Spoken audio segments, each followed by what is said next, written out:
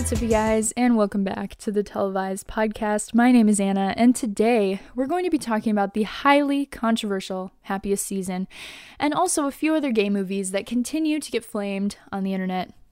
Originally, I wasn't going to do an episode about Happiest Season. I mean, I really liked it, but I just didn't think I liked it enough to talk about it and dedicate an entire episode to it. Then the discourse emerged. I watched it on Wednesday when it premiered. And for that one day, that one single day, I knew peace. After that, though, the internet has been flooded with hot takes about Harper being a terrible person and Aubrey Plaza fan cams. In this episode, I'm going to be discussing Happiest Season itself, other LGBT movies shunned by the internet, and what all of this means for the future of LGBT cinema. My whole TikTok For You page has been littered with nothing but Harper hatred, and I'm so sick of it at this point. Every buzzword known to man has been used to describe Harper, from gaslighter to manipulator to even microaggressor. It's been a lot. The main critique of Harper comes from her actions, but I don't think that people understand that you're not supposed to like what Harper does. In multiple scenes, the movie makes a point to show Harper not acting like the best girlfriend in the world, but she also is redeemed with little actions throughout the film, and obviously later at the end when she professes her love for Abby and is finally free of her parents' shackles. That's why they linger on both Riley and John when Harper denies Abby and her gayness at the party after Sloane outs her.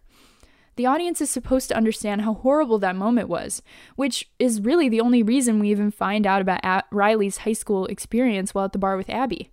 That knowledge makes that scene even worse, and it's the punch-in-the-gut climax that a story like this needs.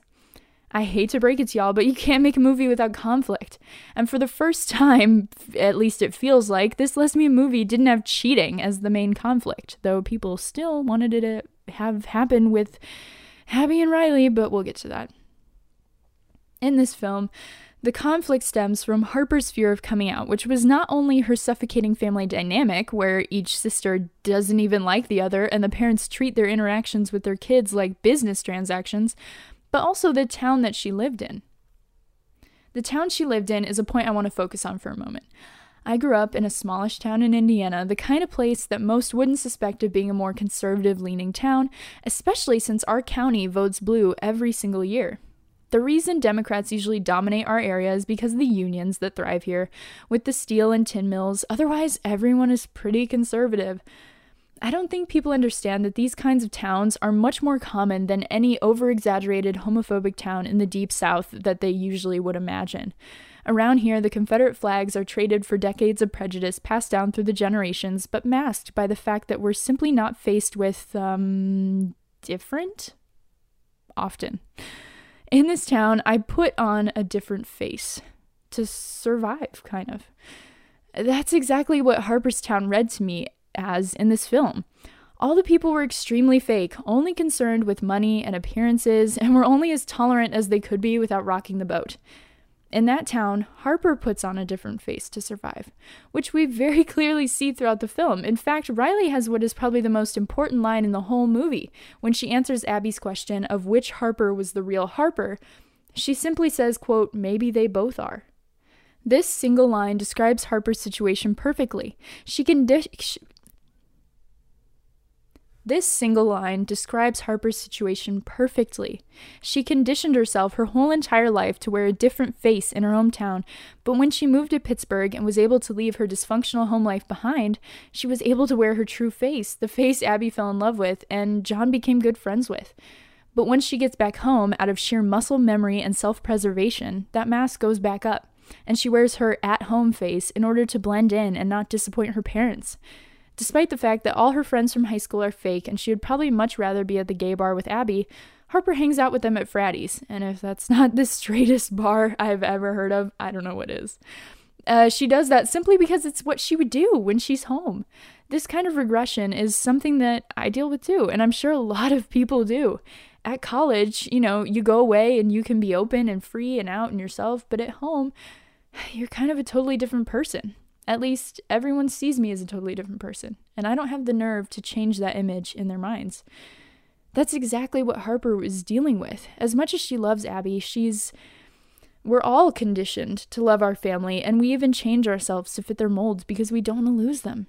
So she falls back on old habits and hurts Abby in the process. There's also the point about Harper outing Riley, which definitely fits into the small town conversation. Early in the movie, they establish that the parents are vaguely homophobic, saying Riley's, quote, lifestyle choice is questionable at best.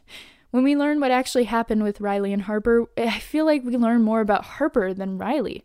Harper, who knew that she would risk losing her family and being ostracized by the community, threw Riley under the bus, which I'm sure broke her heart to do so. From Riley's recount, we know that the people at school treated her horribly, which checks out for this small town. In fact, when Riley is recounting the experience, she doesn't seem mad. She seems more sad than anything. I'm sure she understands why Harper did what she did in high school and has sympathy for her. She clearly doesn't hold it against Harper, even going so far as to help Abby understand Harper when they were going through this rough patch.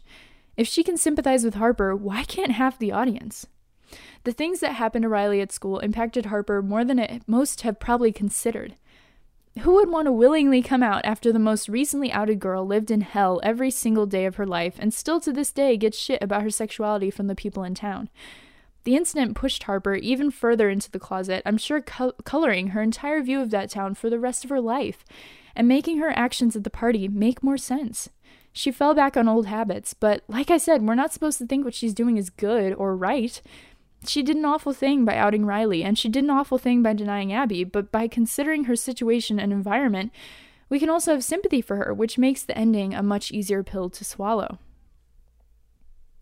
Speaking of the ending, I've seen many people say that they were mad that Harper got to stay with Abby, but I think what happened in the film makes sense. Let's talk about Harper's journey throughout the movie, because once it's all broken down, it's much easier to clearly see her redemption arc unfold. In the beginning of the film, Harper invites Abby to Christmas at her parents' house, but in the morning, she's quickly reminded of her terrible home situation. Abby, who it's implied has never been excited about Christmas in all the time Harper has known her, is playing a Christmas vinyl record and making them coffee in the morning, and expresses to Harper just how goddamn excited she is to spend Christmas with her and her family. In the car, when Harper finally tells her, she says as much, that she just couldn't disappoint Abby by having to tell her that she didn't come out and uninvite her from the trip. In fact, I think that when Abby had seemed so excited that morning, maybe Harper decided she would just show up with Abby as her girlfriend and have her family just deal with it. But I think the closer and closer she got to home, the more the fear set in, and she decided she wasn't brave or strong enough to do it just yet. So she tells Abby in the car. I think the most important takeaway from that scene is that she doesn't do it out of malice. She doesn't invite Abby just to hide her the whole trip. I think she kind of really planned to come out right when she got home. But like I said, the closer she got, the more fear set in, so she crafted a plan to keep both her and Abby safe throughout the trip, which was not done out of just pure meanness or as a way to keep Abby from being able to say no, but as a way to ultimately protect them both in the only way Harper knows how. Skipping ahead a bit, Harper's family dinner is crashed by the ex-boyfriend, and they run into the ex-girlfriend. But Harper is still doing her best to make sure that Abby is as comfortable as she can be in this situation. She's even the one to pull Abby away from dinner when she knows it's becoming too much. The turning point for their relationship is when Tipper and Ted almost catch them in bed together. You could tell that Harper is extremely shaken by this close call, and doesn't take that moment lightly, which is why this is a turning point not only in her relationship with Abby, but also for the plot of the movie. This is directly before Abby gets arrested for shoplifting, which is just another stressor on Harper to try and make her parents continue to like Abby despite that, even though it clearly wasn't Abby's fault. The mounting pressure of not being out, having to be her dad's speechwriter and wing woman to schmooze donors for his political campaign, trying to convince her parents to still like her girlfriend, who they don't even know is her girlfriend, the pressure in pushing Connor on her, and every other stressor in this moment, including her strained relationship with her siblings, makes Harper extremely overwhelmed. This then leads to the scene where Harper says she's feeling suffocated by Abby. That scene was clearly Harper projecting her own feelings of being back home onto Abby, which was not fair to Abby at all, but makes sense when you consider everything she's going through at the moment. If I have one critique of the film, it's that we don't see Harper's point of view enough. Throughout the movie, we hear about Abby's inner thoughts through her phone calls with John, which is how we know exactly how she's feeling about the entire situation. For Harper, we don't get that at all. All we can go on is her actions, which some people clearly haven't paid much attention to. This brings me to the point most people bring up, that Harper never straight up told Connor that she wasn't interested in him. I don't know about y'all, but sometimes it's much easier to just act friendly with someone than straight up tell them you're not interested. Connor never made any kind of move on her, and in the scene when they're leaving the bar, Harper makes sure to keep her distance and never gives him any ideas of a future for their relationship. In that moment, the audience is rooting for Harper to come out to this guy, someone she clearly trusts and has known for so long, and she just can't bring herself to do it. It's a very universally closeted experience to not want someone's view of you to change. The only time Harper actually flirts with Connor is at the Christmas Eve White Elephant Party. This action comes after she sees Abby and Riley shopping in town together, something Abby then lied to Harper about later. Harper, who is a lesbian, knows that she would never let anything happen with Connor, and she thinks that Abby knows that too. As for Abby and Riley, Harper sees them, two out lesbian women, and she gets jealous. She sees Riley as someone who could give Abby everything she can't. It's like all of her insecurities right in front of her face. So she gets petty. If you've watched Teenage Bounty Hunters, this is very much like the moment in the finale where April flirts with Luke right in front of Sterling as a way to establish herself publicly as a het, but also kind of just to hurt Sterling a bit, and as a straight up reaction to her regressing because her father came home. Again, I'm not saying any of this behavior is admirable in any way, but considering the circumstances, it's easy to see exactly why she behaves this way and to understand her journey. In the end of the movie, Harper apologizes to Abby. She owns up to every horrible thing she did and promises to spend the rest of her life making it up to her, because in that moment, she realized that her blood family isn't as important to her as the new family she's going to create with Abby. The entire point of the movie is a commentary on family dynamics and how this family suffocated their children so badly that none of them actually liked each other, and they were traumatized and deeply affected for the rest of their lives because of this. The only exception was Jane, who unconditionally loved herself and her family, but only because her parents had given up on her and Jane's sisters ignored her instead of treating her like competition like they did each other. Obviously, though, it's a Christmas rom-com, so it's not going to get that deep and philosophical, but it's all absolutely there. The other main point of this movie is that people make mistakes, but they can grow and change. Clea Duvall, the writer and director of Happiest Season, did a lot of interviews over the last couple of days defending Harper, so I'm going to read a few quotes for you. When talking about Abby and Riley shippers, Clea said, quote, "I understand the impulse to just cut and run, and to be like, to hell with this. But I also really believe that people can get better, people can grow, and people can change. They can recognize that maybe their behavior is not as good as they know it can be, and that they can make a conscious effort to change it," end quote. In her own words, quote, "The message of the film is that you can mess up, and you can do the work and get better, and that's really important, and to be kind to yourself and have compassion, because I think compassion is in short supply," end quote. She also spoke about Harper's regression in the film, which really kind of echoes my own sentiments. She said, quote, "Denying Abby and her sexuality at the party was really the moment of just the ultimate regression. As soon as they get to the house, she begins to regress little by little and slip back into that old family dynamic. And by the time that happens, she's at peak fear. To be outed in that way is really intense," end quote. Hearing Clea Duvall have to defend her own movie and choices, especially since all of this is literally in the film, if you just pay attention to the dialogue and acting choices, is really upsetting. A lesbian creator who crafted this film out of personal experience and care and compassion, having to defend this movie from her own community is just plain wrong, and I hope those who were harsh take a step back and absorb her words. I also briefly want to mention something I noticed about the hatred coming towards both Harper and the movie itself. Obviously, I've spoken about how everything, including Harper's redemption, is all there in the movie, but only if you have an open mind, apparently. What I think happened is a lot of people either went into this movie with a negative opinion of Harper already and stayed that way, or the minute Harper made a mistake early on, there was no undoing it for some viewers. But that's absolutely ridiculous. The whole point of a movie is to develop the characters over the course of the film, not have them remain stagnant. In fact, if they do remain the same, you've failed your one job. People judging Harper for the things she did before her redemption and not even having an open mind to consider her redeemed at the end of the movie is not only unfair, but a very strange concept. It's like if you watch A Christmas Carol and you decide that Scrooge is the worst person on the planet. You can't just decide that Scrooge's redemption throughout the film didn't happen and pretend that he's still the same character at the end. It would be ridiculous if you walked away from A Christmas Carol still thinking that Scrooge is horrible because you missed the entire point of the movie. That doesn't mean you have to think what Scrooge did pre-redemption was good, because it wasn't. But a mindful audience member would understand that he regrets those choices and has taken the steps to start to make amends, the exact same way Harper did in Happiest Season.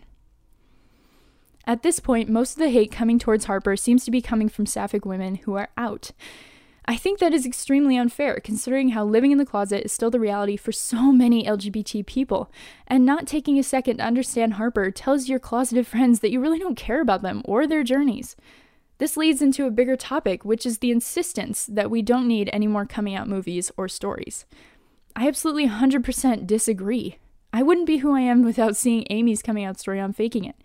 There's so much value in showing the experience of coming out of the closet because it's something every single LGBT person has to do, and not just once. When you're gay, you come out every time you meet a new person. You come out every time you go to Pride. You come out every time you get a new job. We're constantly coming out throughout our whole lives, and for some, it never gets easier, whether it be due to the environment they live in or just the people they find themselves surrounded by. I think Clea Duvall, the director and writer of Happiest Season, said it best, quote, "Homophobia is not gone. Aggression towards LGBTQ plus people is not gone. So to anyone who's saying, aren't we past coming out? No, it's a big deal. There are still people who are in the closet and they are effing terrified," end quote. To add to that, Kristen Stewart, who plays Abby, also said, quote, "I mean, it's a really fringy perspective to think that the fear has been sucked out of the idea of telling everyone that you're gay. It would be a really, really sort of naively optimistic or kind of just ignorant, dumb way to approach Happiest Season," end quote.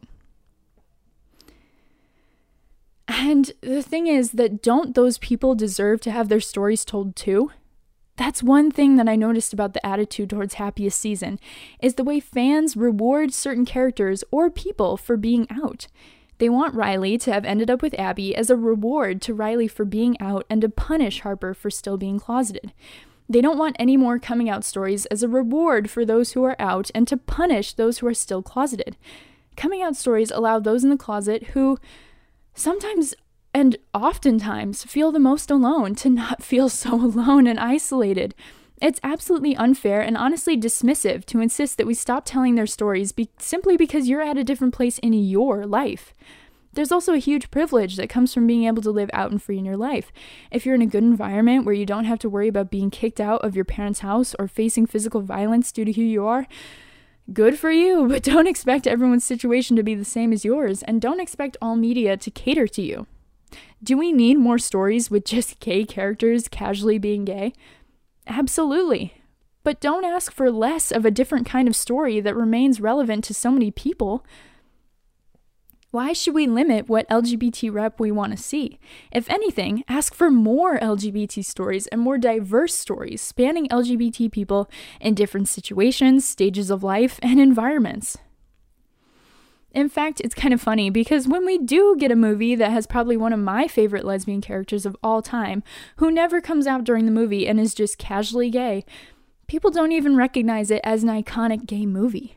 I'm talking about Olivia Wilde's directorial debut, Booksmart, which came out in 2019, and definitely didn't get the hype it deserved among the LGBT community.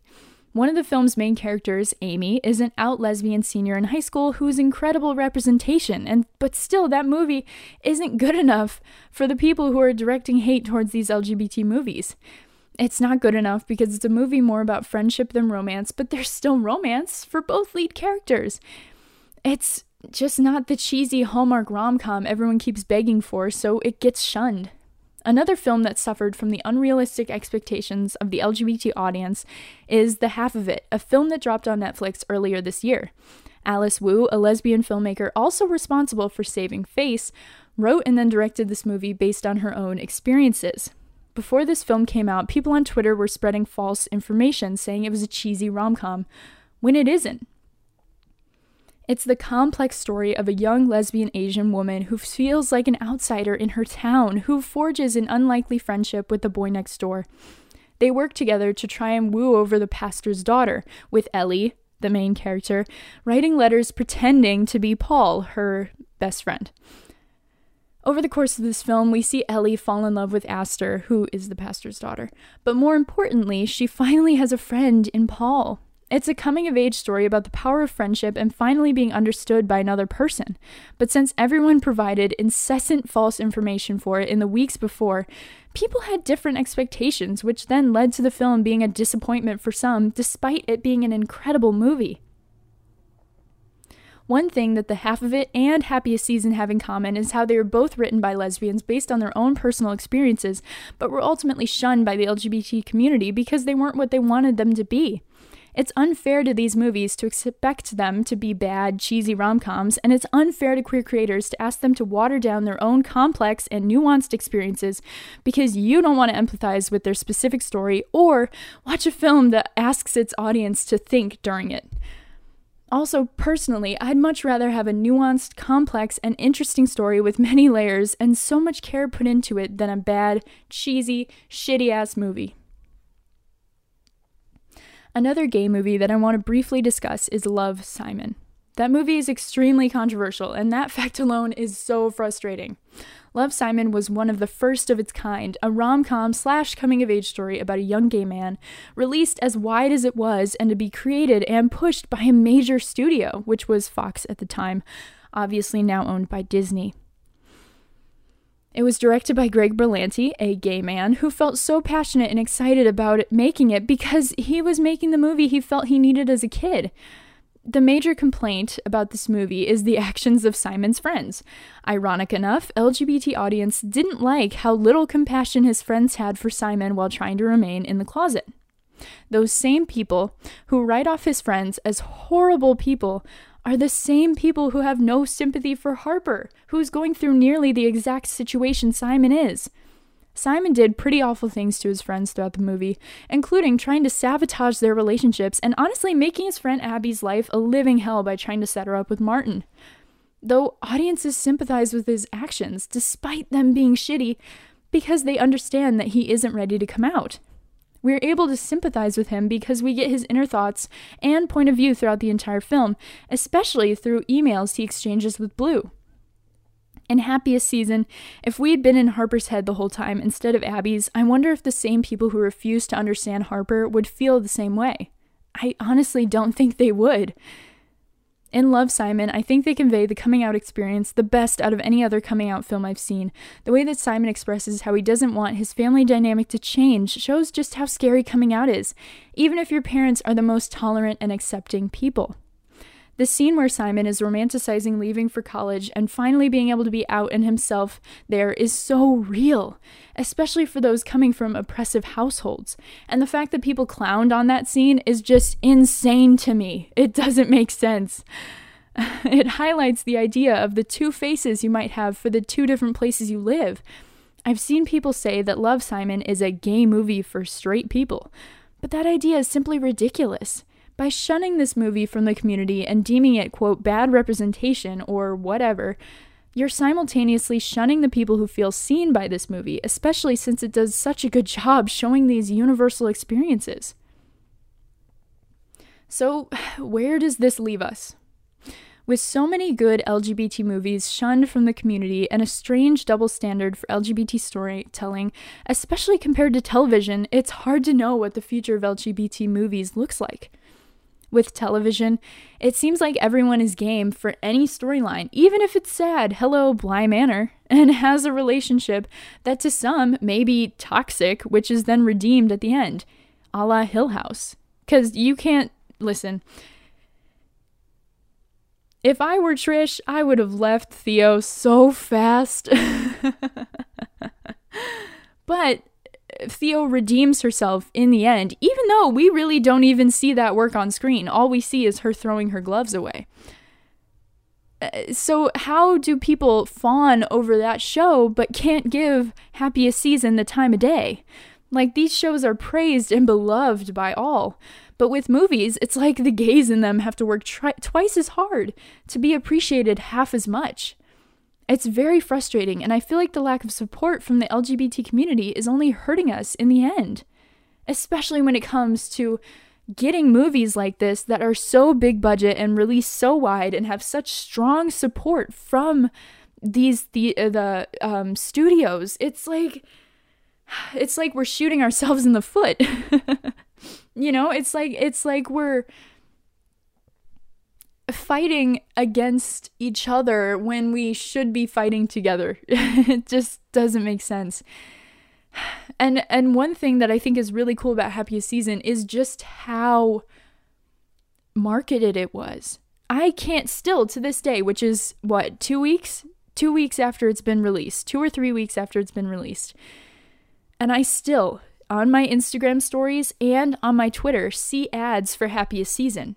That is insane because Hulu is still pushing this movie. Like, that is incredible. LGBT content doesn't get that kind of treatment. They don't spend that kind of money on LGBT content. I want you all to understand. And for people to tear this movie apart makes me so mad. Oh my God. Some bright news, though, is that Happiest Season blew the doors off of the digital box office for Hulu its opening weekend. It was the most streamed movie in the opening weekend that Hulu has ever released, and it drew in more subscribers than any other previous title. It also was very critically praised, currently sitting at an 83% on Rotten Tomatoes, certified fresh. Despite the online backlash, it seems that it would be in Hulu's favor to work with Clea on a deal for a sequel, especially since Kristen Stewart has already expressed interest in doing one. In conclusion, I think Happiest Season will go down as one of my favorite holiday movies and one of my favorite LGBT movies. I also think that those who insist on treating Harper like she's some kind of axe murderer rather than a scared woman too afraid to be herself have some internal reflecting to do. If you did hate Harper, I hope I changed your mind today. Especially because I think Harper and the movie at least deserve to be given a chance. Thank you so much for listening. I really love this movie, genuinely. I really do. And I hope that I could have changed someone's mind out there about Harper. And even if you still hate Harper, thank you for hearing me out. Thank you for taking the time to listen to this and to hopefully at least try to understand Harper's story a little bit. I think the main takeaway from this that I want people to think about is how they treat closeted characters and how that can affect how people in your life that are potentially closeted may feel, because that's them, you know? It's ridiculous. It's like these people have no empathy for anybody. And it makes me so mad. Like, I've seen TikToks that have called Harper straight just because she isn't ready to come out. Like, that's not fair. It's not fair to invalidate Harper's sexuality just because she's not ready. I don't know. I just hope that whoever listens can take something from this, and definitely if you're watching on YouTube, please let me know in the comments below what you think, because I'm so interested to hear people's thoughts on this movie, because I know the internet is so divided about it, and maybe people's thoughts on what I said today. You know, like I said, hopefully I changed your mind.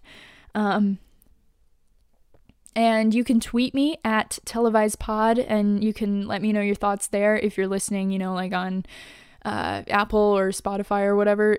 Let me know, because I want to have discussions with people about this movie because I feel so passionately about it. But yeah, anyway, so I will, that's all I have today for me. You know, like, share, subscribe, do all the things, leave a rating or a review or whatever. And I will see you guys next time. Bye.